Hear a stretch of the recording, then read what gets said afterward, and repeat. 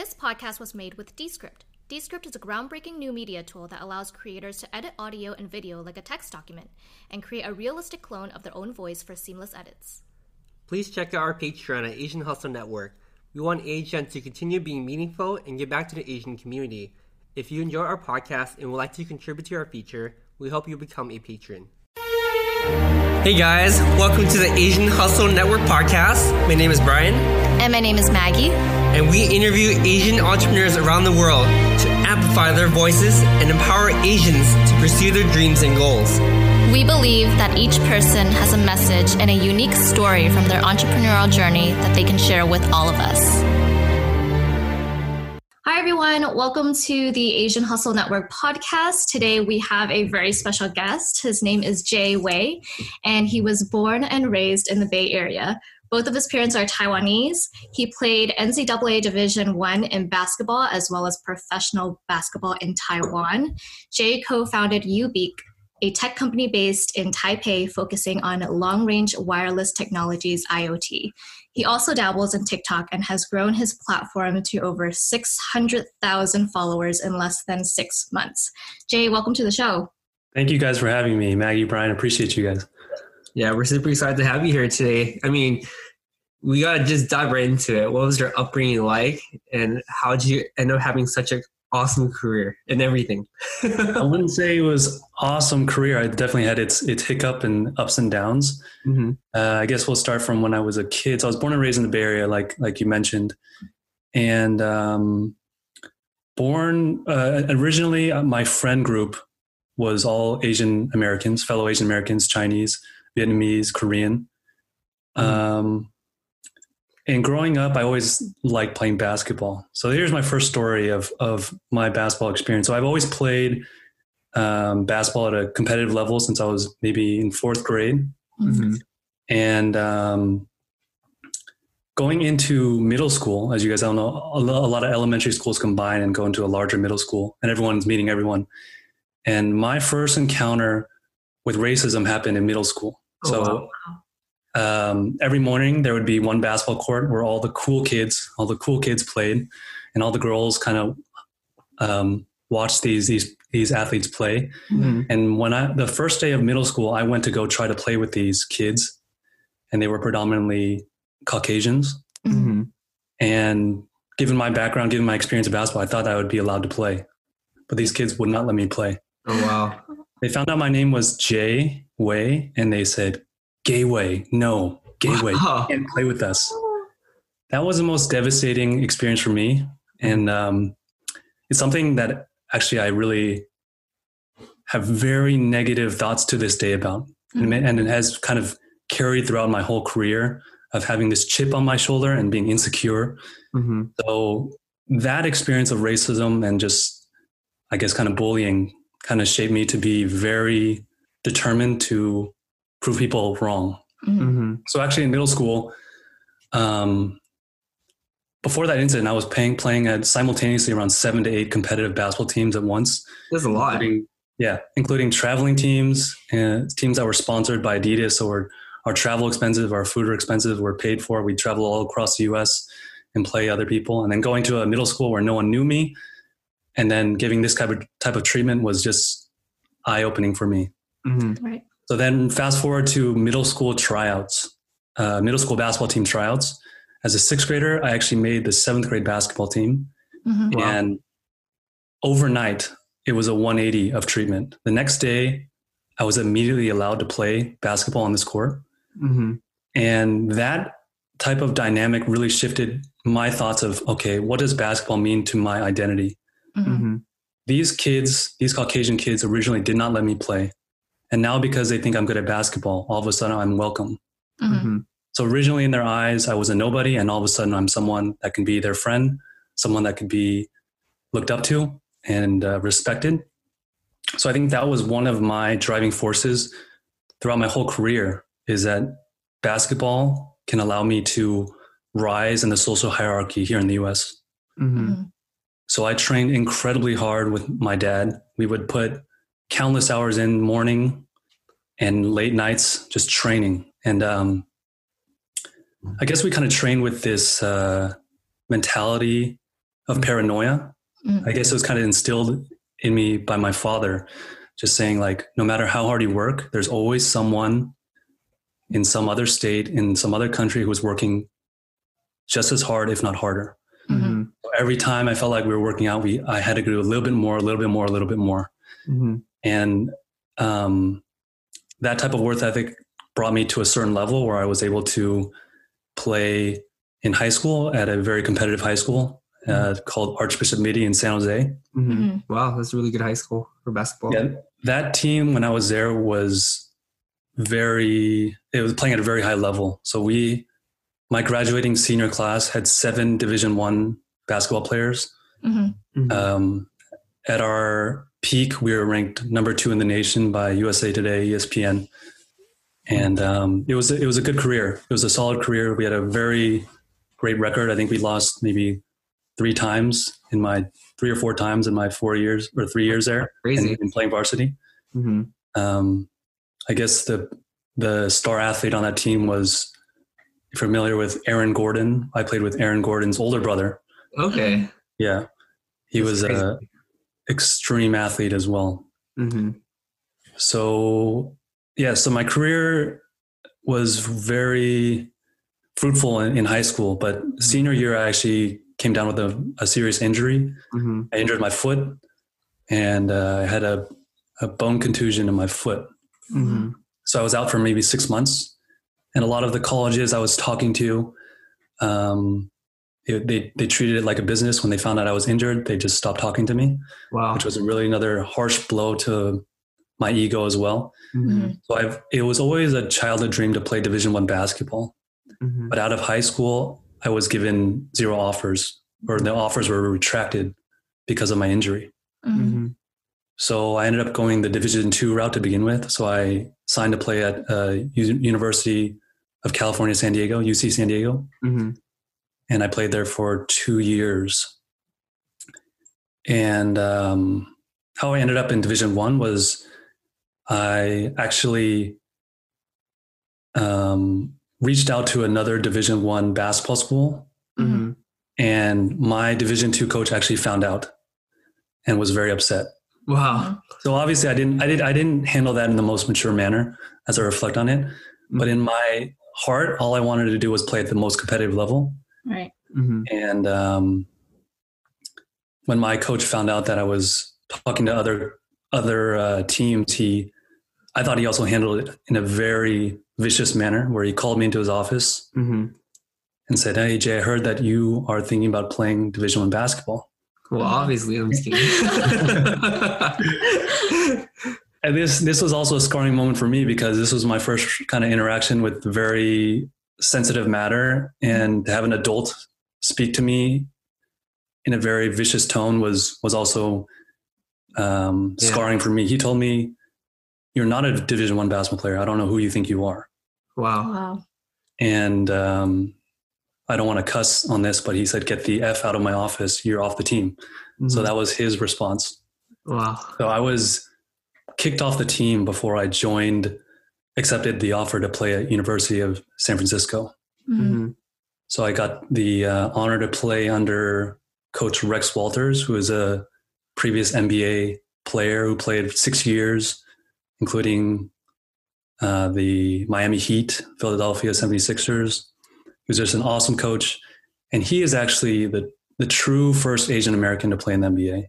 Mm-hmm. He's half Japanese, and just an awesome role model. So wow, that is one heck of a childhood and early basketball career, and I do admire that your dad instilled in you such a mm-hmm. strong work habit, and we see that in everything you do, mm-hmm.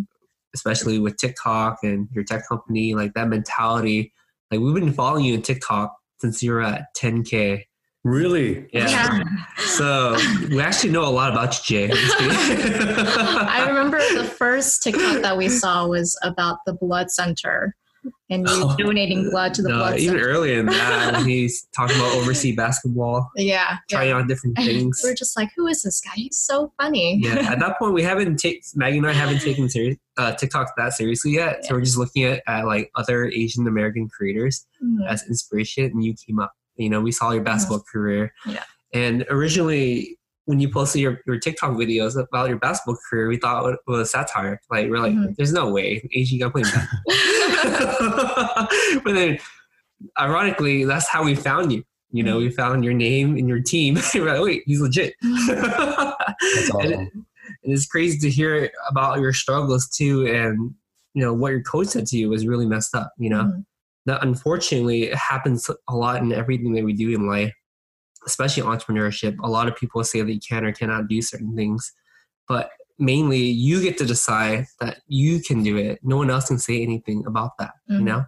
So I do admire that about you. Yeah, and I think that a lot of people take advantage of the fact that we are Asian too, and it makes people think that we are submissive and, you know, we don't want to create chaos, so they take advantage of that, right? But you know, you knew your potential and you knew that you could do it in your own sense. And so you know, went out there to reach your goals. I really appreciate that. Yeah. So what was that transition like into college basketball and professional basketball overseas? So from college basketball, an agent just reached out to me and asked me if I wanted to play for a team out there. And I kind of blindly signed a contract and I flew out there, and the quality and level of sophistication of basketball overseas, I think, is much different overseas than it is the US. I think when you're playing Division I basketball in the US, it's the cream of the crop. You have the best resources. You're getting access to all the best amenities and facilities. And I was shocked to land in Taiwan and arrive to my first practice. And I remember there was players waiting for the gym to open or allowed to go in the gym. And I was asking them, oh, can we go in there and shoot around early? And they said, no, there's a middle school volleyball practice going on. So this professional basketball team was sharing a middle school basketball court or a gymnasium with the middle school. And I remember arriving there in summer. It was like 105 degrees, like including a humidity, it felt like 110. And this middle school did not have air conditioning. It was absurd to me. And the thing is, the facilities in the middle school were very, very subpar. So I could just see that there was a huge lack of resources in basketball, professional basketball, compared to even college basketball in the US. So that was a big letdown. And also for Division I basketball, they had us living in very nice dorms in the city with our own kitchen, living room, everything. And when I went there, they had us living in dorms with a roommate and shared bathrooms. So it was nothing luxurious. And the big thing is that in the US, when you tell people you're playing professional basketball, they have this huge this misconception that it's exactly like the US. These people are gods. People really look up to them and they're doing big things. There's a huge dynamic shift in society mindset in Taiwan and Asia, where people actually sometimes look down on athletes because what's praised in the US or in Taiwan specifically is that you go to a very good school academically. Right. So it was funny to me when I would be walking around Taiwan thinking that I was somebody, and someone asked me what I do, and I said, "Oh, I play professional basketball," and their face is like, "Oh, I'm sorry." Oh no. Their mindset is like, "Oh, this guy didn't study hard enough, and now he has to be an athlete and play basketball and be in a non-air conditioned basketball court all the time." And it's exactly that. And really, though, you can see a lot of players that play basketball in Taiwan. This is not everyone, but they just didn't have a choice. They were maybe gifted athletically, and maybe coaches kind of corralled them into sports. But right now, when they're 27, 30 years old and they want to get out of that bubble, they can't. And that's another tough part of. Quick question though. This is before Jeremy Lin or after Jeremy Lin? So I'm 2 years younger than Jeremy Lin. And a fun fact is I grew up playing against Jeremy Lin since I was like 12. So we were always on different teams. Yes. And you could always, a fun story about Jeremy Lin is we always knew Jeremy Lin was a little bit different in a good way. Is that when we were young, when we played basketball, it was more for fun, you know. as long as no one got injured or died, we were just like, okay, cool. Where are we going to eat as a team after this? Yeah. As a 12-year-old, when we beat Jeremy Lin's team as a youth team, Jeremy Lin would sit on the floor and cry. Wow. And his mom would come up to him and try to pull him off the court, and he would bat away his mom's hand, saying that he wants to stay on the court by himself. And all the other 12-year-olds, 13-year-olds are kind of huddled around watching Jeremy Lin cry and put on a hissy fit, being like, what's wrong with this kid? Oh, wow. But then as we grow up, when we reflect on that experience, we think like, wow, he was such a competitor. That was the main difference from us and Jeremy Lin, was just this undying competitive where you have to win or nothing else matters. Well, that's a crazy story to hear. You would think that with Jeremy Lin kind of blazing the trail a little bit in Taiwan, that, professional athletes would have more of respect. So what that story is, like, did you come before Jeremy or after Jeremy? Because I'm a little... Yeah, it was definitely after. Jeremy definitely had a very, very successful career. Actually, in high school, his team won the state championship after beating my high school. So that is crazy. So while you're in Taiwan, how long were you on the basketball team for? And we see that you also started a tech company in Taiwan. Like, how'd you manage your time between practice and being a CEO? So I didn't do them simultaneously. So after around 2.5 seasons, I stopped playing. And that was kind of a decision to kind of transition away from that lifestyle where I thought that there was no light at the end of the tunnel. Saw a lot of athletes that at the time when I was just starting at 21 years old, they were 30, 32 and just retiring, and they had no idea what to do. They were thinking about trying to open a restaurant. They were trying to go into coaching, but there's so many coaching positions available. And that type of predicament with career really scared me, because I thought to myself, what happens when I'm 30 and I can't hang with the young kids? Like, do I just try to fight for a coaching job? That seems so scary to me. Yeah. So my cousin told me to look around for tech companies in Taiwan. And I thought I'd stick around to, number one, kind of refine my Chinese, because originally when I first landed, I couldn't speak any Chinese or understand. So I really wanted to work on my Chinese. And I ended up finding a semiconductor company there doing international sales. And I really spent a lot of time on my Chinese, where I could read, write fluently. And after a few years at that semiconductor company, I joined a startup company doing wireless as well. All right. And I met some really talented engineers there. So I think a quick backdrop on my mindset of going into business was, I'm very money motivated. One thing that my dad was also encouraging me to explore other career paths was, he was saying that basketball, the essences of basketball can also be found in different industries. So same with business, because my dad is a businessman. If you work hard, your work ethic, you are willing to be proactive and sociable, you can find success and separate yourself from others in the business world. And on top of that, you can make money. And that to me was, okay, let's try to make this type of career path work.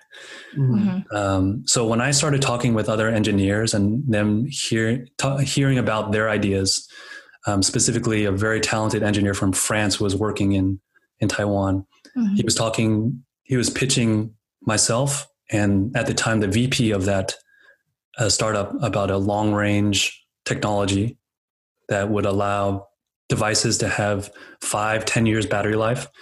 And it wouldn't be for browsing the internet or watching YouTube. It'd be for these devices that go inside industrial items like meters, gas meters, water meters.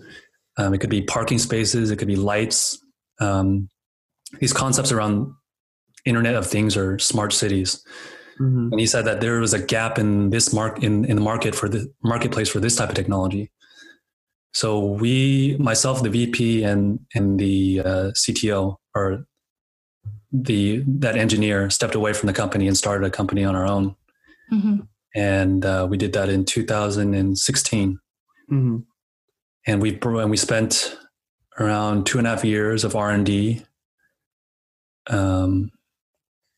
developing the protocol and developing the embedded hardware around that, and finally getting a proof of concept ready. But those 2.5 years of R&D were very tough. I mean, one thing I reflect on our initial start of the company, and I think it was kind of just blind stupidity, and just there was this impetus where all of us wanted to do our own thing. Mm-hmm. We had the motivation to, number one, be independent, which I think a lot of entrepreneurs go for, is, okay, I want to be free. Mm-hmm. I don't want to report to the boss anymore. I want to do my own thing. Mm-hmm. And then secondly, when you think about, okay, if this is successful, there could be very nice return. Mm-hmm. So the next stupid thing I did was put in all my savings blindly. Just, okay, it'll probably work out. It's just the Silicon Valley mindset. It's going to work out. Mm-hmm. And the CEO, my partner, also put much, much, much more than I did. And we put everything on the line. Wow. And once that kind of romance fairy tale stage ended, which took around 1.5 years, where we saw our runway of cash burning out, that's when reality really set in. And we're like, what are we doing? Mm-hmm. We're just burning through money off this idea that we've never really validated. And I remember sitting with my partner late at night one night in the office, and my partner's older than me. He has a family of 2 kids. And I remember him sitting down in the office, just his head buried in his hands, and just saying, I just ruined my children's future. Like, I have no money for them, for their education, because I spent it all on this company. Mm-hmm. Wow. And I remember him saying, okay, we need to move offices. And bear in mind that offices in Taiwan are not expensive in the first place. We were spending, for a large office space to house maybe 30 to 40 employees, we were spending $3,000-$4,000 a month. And we said, let's downsize it to something under 1,000. Yeah. Mm-hmm. So we moved into this very rickety old building. Is it next to the basketball court? No, unfortunately not.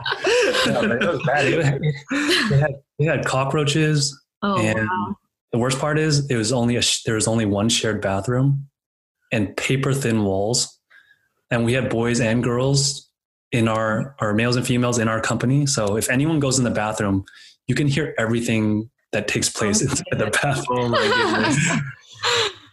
So that's how you build a team bonding experience, right? Bonding, right? That's the definition of team bonding. Yeah.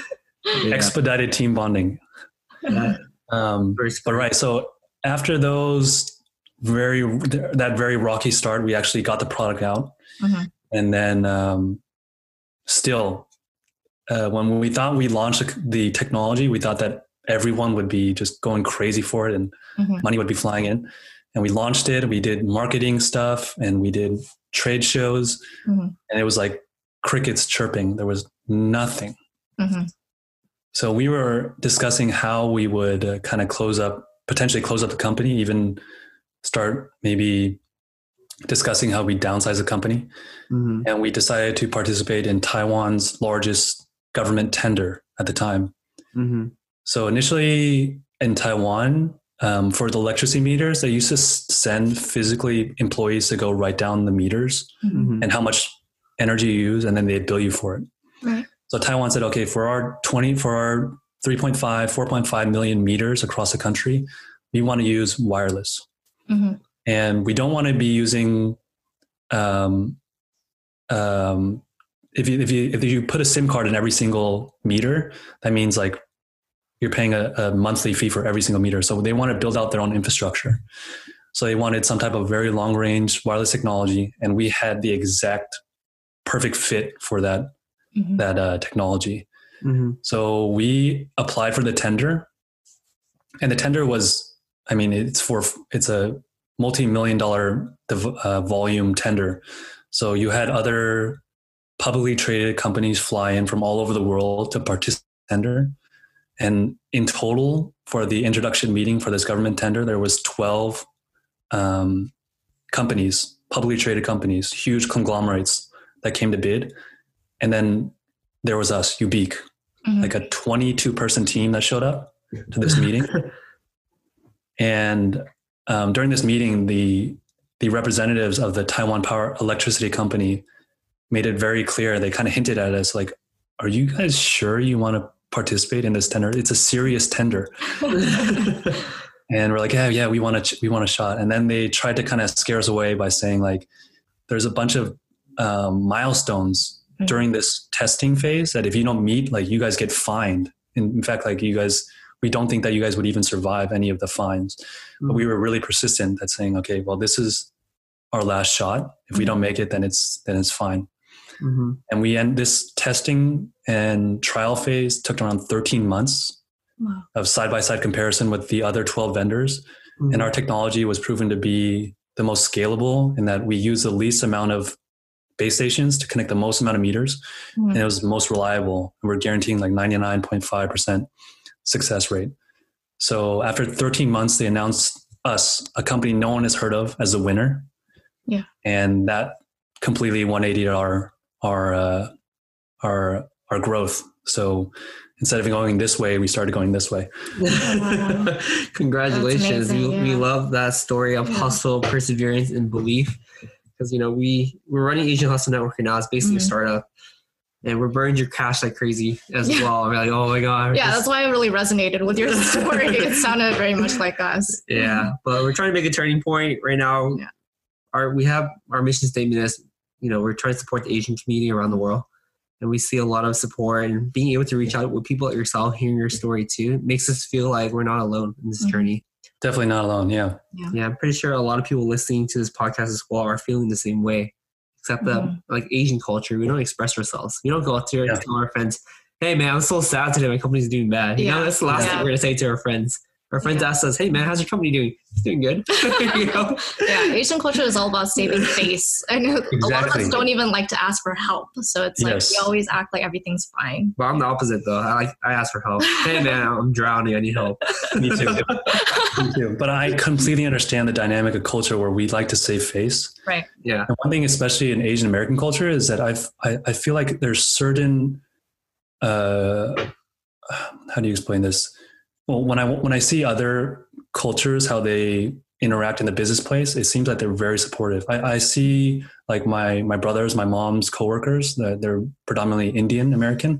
Mm-hmm. They are so proactively supportive and trying to pull each other up. Mm-hmm. Where I feel like in some certain dynamics or scenarios, you see Asian Americans trying to push each other down and compete with one another and try to save face in front of other ethnicities where their Caucasian boss, their Indian boss, they're trying to separate themselves from the other Asian American colleagues. Yeah. Where I'm really hoping that the dynamic shifts where we're just like them, where we're kind of constantly bolstering each other up. Yeah. That would be the new vibe and trend that I would be trying to be an advocate of. That's exactly what our mission statement is. Exactly. And we notice that too. Like our culture is rooted in competition. Mm-hmm. Like ever since we're growing up against our siblings or cousins, whatnot, you always have to be the best. And that translated to most of our adult life is like, what if I'm not the best? I'm going to start dragging people down. Mm-hmm. Yeah. That's not mentality to have neither. And looking into like Asian Americans, like we're pretty fragmented in general. When you think about it, we're basically separated by one generation of war.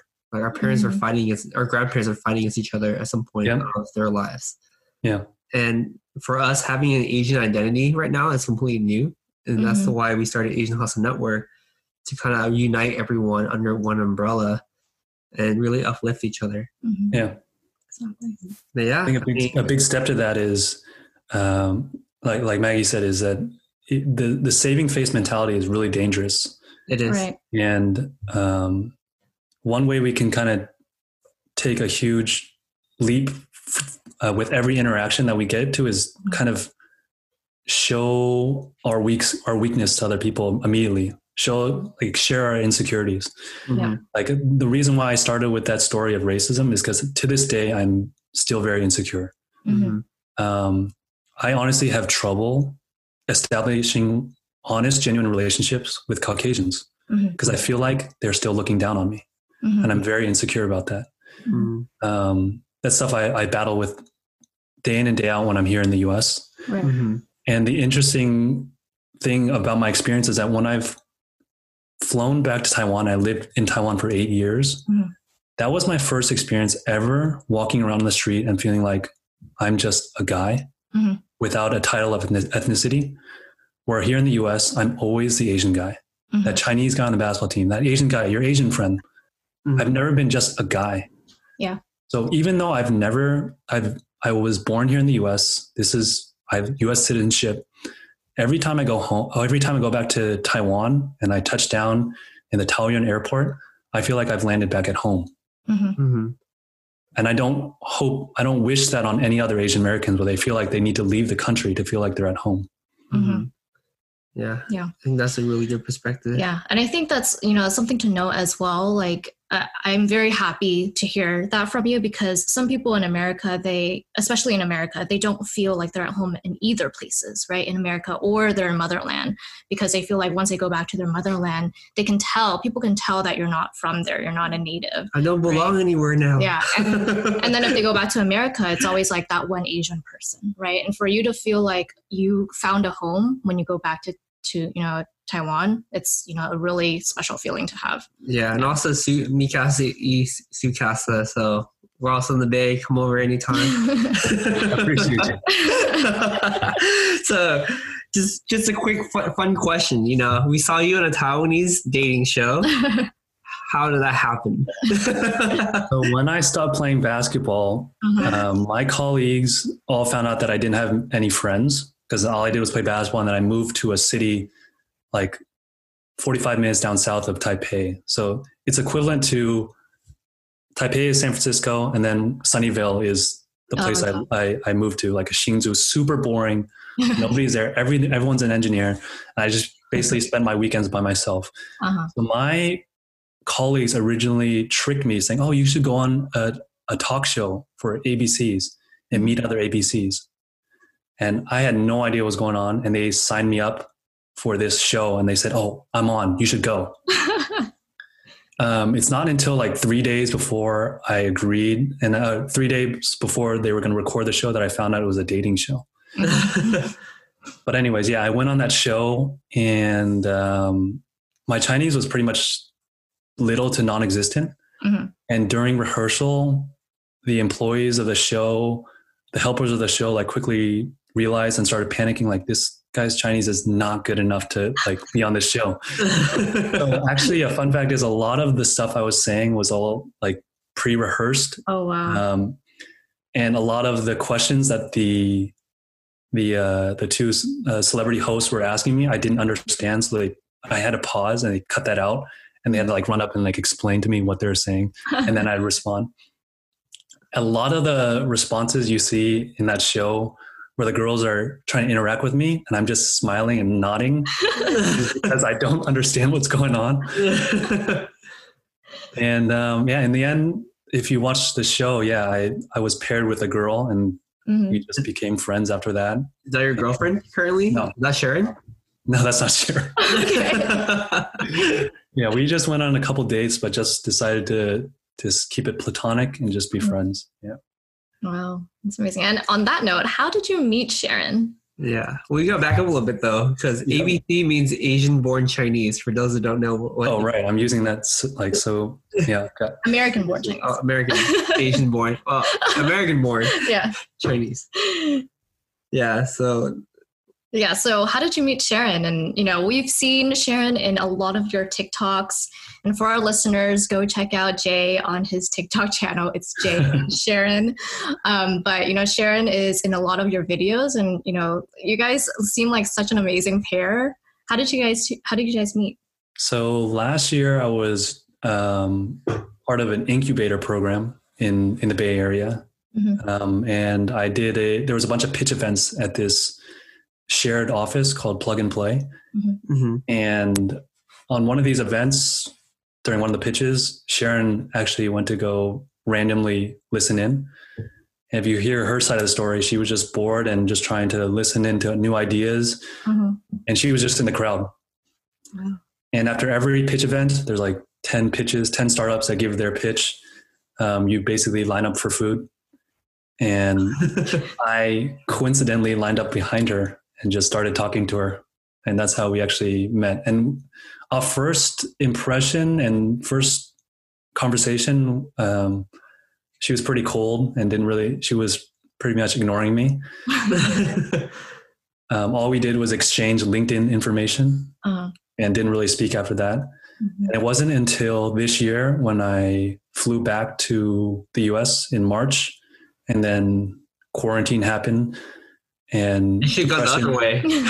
Yeah, I know. I went the wrong way. Right when I landed, 48 hours after I landed, they were saying, okay, now it's shelter in place. All the meetings were canceled. Plane tickets my plane tickets just were kind of invalid because I couldn't go back. Mm-hmm. And I decided just to stay here. And it was really depressing to begin with. Yeah. Because initially I was free. I had my friend circle in Taiwan. And then I moved back here and I was just all alone. So I went through 2.5 months of just being alone and trying to survive. And I guess you could say I was pretty much depressed. And I just randomly reached out to Sharon on LinkedIn and asked her if she wanted to go on hiking. Mm-hmm. And that's how it started. Wow. And then we noticed that your TikTok activity picked up in June and July. So you guys are literally dating, early stage dating, and then started making a TikTok together. How did this idea come about? Yeah, what did you think about it? And whose crazy idea was it? It was actually Sharon. This TikTok was all Sharon's idea. Really? Oh, wow. He was just saying, hey, we should just record some TikToks just for fun. Mm-hmm. And at that time, I was completely separated from social media. Mm-hmm. I haven't posted anything on social media before that since 2011. Wow. So I didn't touch social media. 9 years. 9 years without social media. And then all of a sudden Sharon was telling me, oh, just for fun. She said, no one's going to see it anyways. That was the quote. It's true. Right? We have 0 followers on TikTok. So she's like, no one's going to see it. Let's just make some funny videos. And we start recording. And then we start looking at the notifications and I'm like, people are watching this. How is this happening? And then as the views started growing, I just became more, when you feel like you have an audience that kind of appreciates your humor, you kind of get inclined to saying, okay, I want to show them more of what I have to offer. Mm-hmm. And to rewind way back when I was young, I've always liked writing jokes. So since I was in middle school, I kept a little notebook of jokes. Yeah. Funny stuff that I thought about. I'd write about old people, teachers, everything. I'd have little notes and poems as well. And a fun fact is when I was 15, I took my brother's ID and I went to downtown San Jose and I snuck into an open mic night. Oh, wow. For stand-up comedy. And I got there with my little notebook and I was like, okay, this is my day to shine. I'm going to make it big. I just sat there and I was too nervous as a 15-year-old. Uh-huh. Yeah. Everyone looked so intimidating. Everyone looked so old. And even the host went up to me and said, oh, did you want to do a set? And I looked at him and said, no, not at all. Completely chickened out. So after listening to the whole open mic night, I just went home. Yeah, in essence, I've always wanted to do stand-up comedy or comedy. Mm-hmm. And I've grown up watching a lot of stand-up comedy when I was a kid. So starting this TikTok and starting to create this comedic content on my free time has just been kind of an awakening to remembering what I was like when I was a kid, of writing these jokes down. And when I write TikToks down, I still write it in a notebook and write down the lines of everything I say and say okay, this would be funny. And then this line was a buildup and then this would be the joke. And it's very structured how I write a TikTok, even though it just sounds like I'm just talking.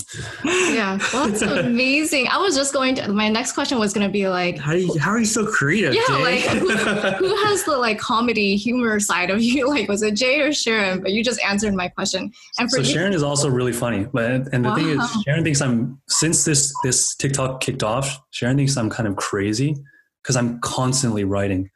I will see a mailman walk by and I'll just stare at him and blank out for 5 minutes and then pick up my phone and start writing down some jokes I thought about looking at the mailman.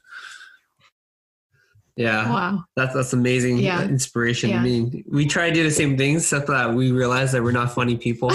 Every time we make a funny video, we get like 5 views. Like, damn it, we're not funny. That's really good advice, like to write it down. Like maybe we should start writing down our skits.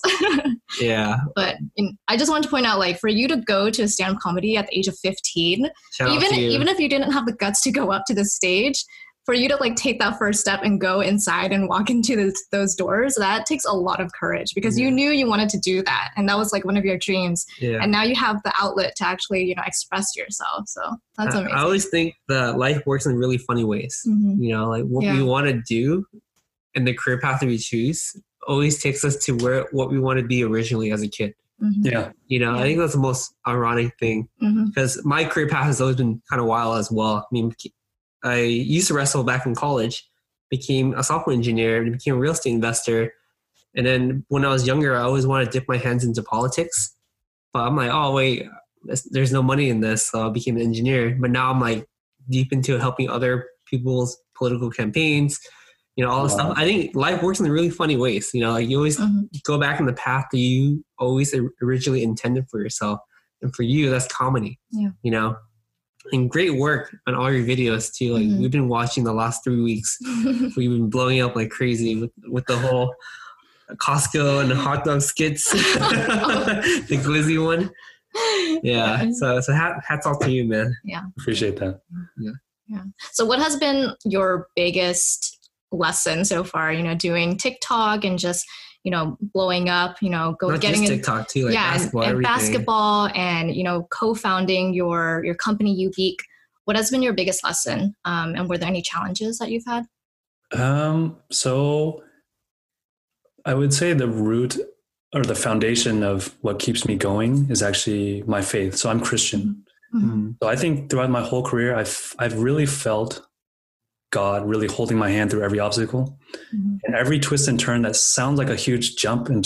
It really didn't feel like a jump at the time. It really was a smooth transition. I feel like it was really God holding my hand saying, okay, Jay, this will make sense. This will be fine. And it's funny how it's kind of come full circle, as you mentioned, back to comedy, back to an original passion of mine. Where initially when I was first starting or just leaving basketball, and other young basketball players or other people that were asking me for advice were talking about their passion, I was almost saying, like, giving them advice around saying it's you don't always chase your passion, because it doesn't always work out. Right. I chased basketball, it didn't work out, and now I'm in this position. And then 8 years later, I'm back saying the same cliche message, like, actually, going after your passion is still what makes you in the end truly fulfilling and happy. Even through the heyday or the huge success stories that my startup has, I still wake up with a different type of demeanor and passion and vigor since I had this platform to make people smile and laugh. That to me is a different type of happiness than money. And that's such a cliche, and I'm upset I'm saying that, because initially I was like, it doesn't work that way. But it's kind of gone full circle. I definitely feel you in that statement too. I mean, very similar story. My early 20s, mid 20s, I was such a money hungry person. I'm like, money's everything, money's happiness. You're unhappy because you don't have money, you know, type of person. But after a while, you realize that, is this all there is to life? Just working, just making money, just, you know, buying nice things, quote unquote, but it doesn't make you feel satisfied. And that's part of the reasons why we started Asian Hustle Network too, because the more business we were doing, we realized that Asian people are not only underrepresented, we don't even like to help each other. You know? We're just like, maybe this is a passion of ours to like help our community, you know, look into each other and uplift each other. That was our why. And, you know, to get even more personal, like we went through a year of depression before Asian Hustle Network because we were so lost. We didn't know what to do with our lives, you know, because we were blessed to get to a point in business where it was going really well. People were asking us, like, I want to be just like you. I want to do this and that. but you give them answers that sounds really good, but when you go home, lay down on your pillow, you just feel empty. Yeah. Like, is that really my life's calling? It's just making money, you know? And then you want to do something bigger, you know? For you found TikTok. For us, we're trying to find TikTok, but we found Asian Hustle Network first. I want to emphasize that. I don't think that it's not the essence of TikTok. It's just more of a platform where you can share your passion. Right. Because I still think that there's a lot of things I dislike about TikTok. Strongly dislike. Yeah. And I wish that I was on a different platform, to be honest. Yeah. I just happen to be blessed with this specific platform. Yeah. And one thing you touched upon is that gets you in a very dark stage is when you start idolizing things. When you start idolizing sports, when you start idolizing money, when this becomes your only foundation of who you are, that's what really starts spinning out of control in the long term. I don't think it lasts. But when you say that your foundation is helping others and bringing other Asian Americans up, that's the foundation also of my faith as a Christian, right? People try to overcomplicate Christianity with so many different things, but the essence is just love God, love your neighbor, and that's it. There's no other rule book. That's very true. And your foundation as well is to love on others and to try to bring other people up. If that is your true essence, like this is something that can keep you and sustain you for a really long time. So I admire that in you guys as well. Yeah. Oh, and likewise, I absolutely agree with you. I think that some people fall into this perception where they have to succeed in this one role because they think that that's what their passion is. But if you like take away that one role, they won't have anything else, right? So, you know, look into what your purpose is, like look into your why, like what makes you happy and what makes you, you know, wake up in the morning every single day, you know, and like for most of people, that's why so many successful people, when they actually do become successful, money is like so irrelevant to them. And that's why they want to help other people because that's really where their passion lies, right? Absolutely. Not with like their business, not with like with this one company that they've co-founded. It's with helping people and helping, you know, other, you know, people live successful lives. Yeah. I mean, I absolutely agree. And I mean, you appreciate your humor and your platform a lot. How do you, it's out of curiosity, you know, you mentioned, you know, you find inspiration throughout your day to day. Like how do you find time to make such elaborate videos while running a company? That's awesome. I try my best to just keep it on non-business hours. Obviously, sometimes I just get caught up with ideas.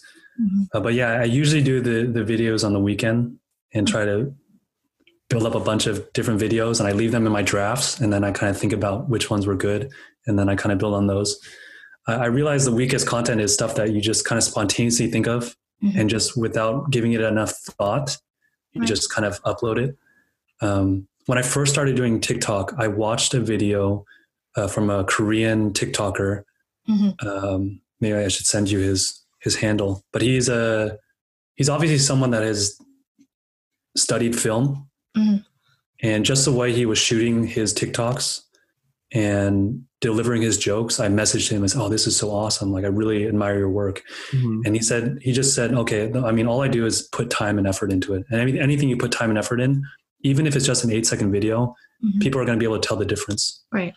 And I think that's made all the differences that I've actually put in more effort. And even if I just thought it was a joke, I could build on top of that, maybe shoot it at a better angle or speak in a more softer tone or a different tempo. It's made all the difference. Yeah. That's amazing. Yeah. People can really tell when there's effort and tender love and care put into a video rather than, you know, just shooting out whatever you can think of. That makes a lot of sense. There's definitely a lot of viral videos that are just spontaneously. Oh, definitely. Yeah. And you see those people, but the thing that they lack is consistency, because they thought that this type of style would be successful, but it's good for one video, 2 videos.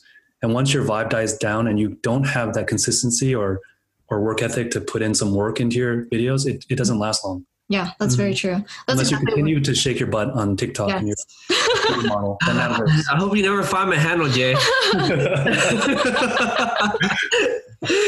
Yeah. Absolutely. Yeah. And that's exactly what Brian and I were saying too. Some people actually come out with one video when it blows up. And it's because, it probably resonates with a lot of people. But, afterwards you can see that it starts to trend down a little bit. Yeah, because when your video blows up, they see all your other videos. Yeah. They see the same consistency. And now they're like, okay, now I'm a fan. Yeah. Yeah. Whereas you blow up and you're like, okay, this guy has no consistency, no theme to his profile. Or he deserves a follow, but it won't grow past that next level. Exactly. Yeah. Yeah. Awesome. What is one advice that you can give to an aspiring entrepreneur, Jay? I would say don't be afraid to pivot, and like what Maggie said, don't be about saving face. And I think a big thing of our generation is we're so influenced by social media and the identity that we portray on social media. I think that's one of the main reasons why I stepped away from Facebook, Instagram in 2011, was because I saw that it was influencing my ability to pivot. Right. I have a lot of teammates from college that all their Instagram, all their Facebook posts were about being a professional basketball player, basketball this, basketball that. And it was so apparent that in their career, it was over and they should be starting to pivot and doing something more sustainable. But they just couldn't, because a part of it was an attachment to their identity on social media. They wanted to still be the basketball player. They couldn't all of a sudden be, I don't know, a restaurant owner, because that was just too drastic of a change for their identity. Right. So there should definitely be a huge emotional and mental detachment from social media when deciding things and pivoting in your own life. That's really, really good advice. Yeah. Thank you, Jay. Yeah, thank you for that sound advice. Well, it was amazing learning about you and hearing your amazing story. How can our listeners learn more about you online? You can follow us on TikTok and Instagram. If you want to message us, definitely on Instagram would be the easiest way to message us. And I guess I'll leave my that information with you guys. Yeah, we'll include it inside our show notes. We definitely will. Well, thank you so much, Jay. It was awesome having you on the show. Yeah, thank you, Jay. Maggie, Brian, appreciate you guys. Hey guys, we hope you enjoyed this episode. Please subscribe to the show. We would like to get to the top 10 on iTunes, so be sure to leave us a 5-star review. We release an episode every single Wednesday, so stay tuned. Thank you guys so much.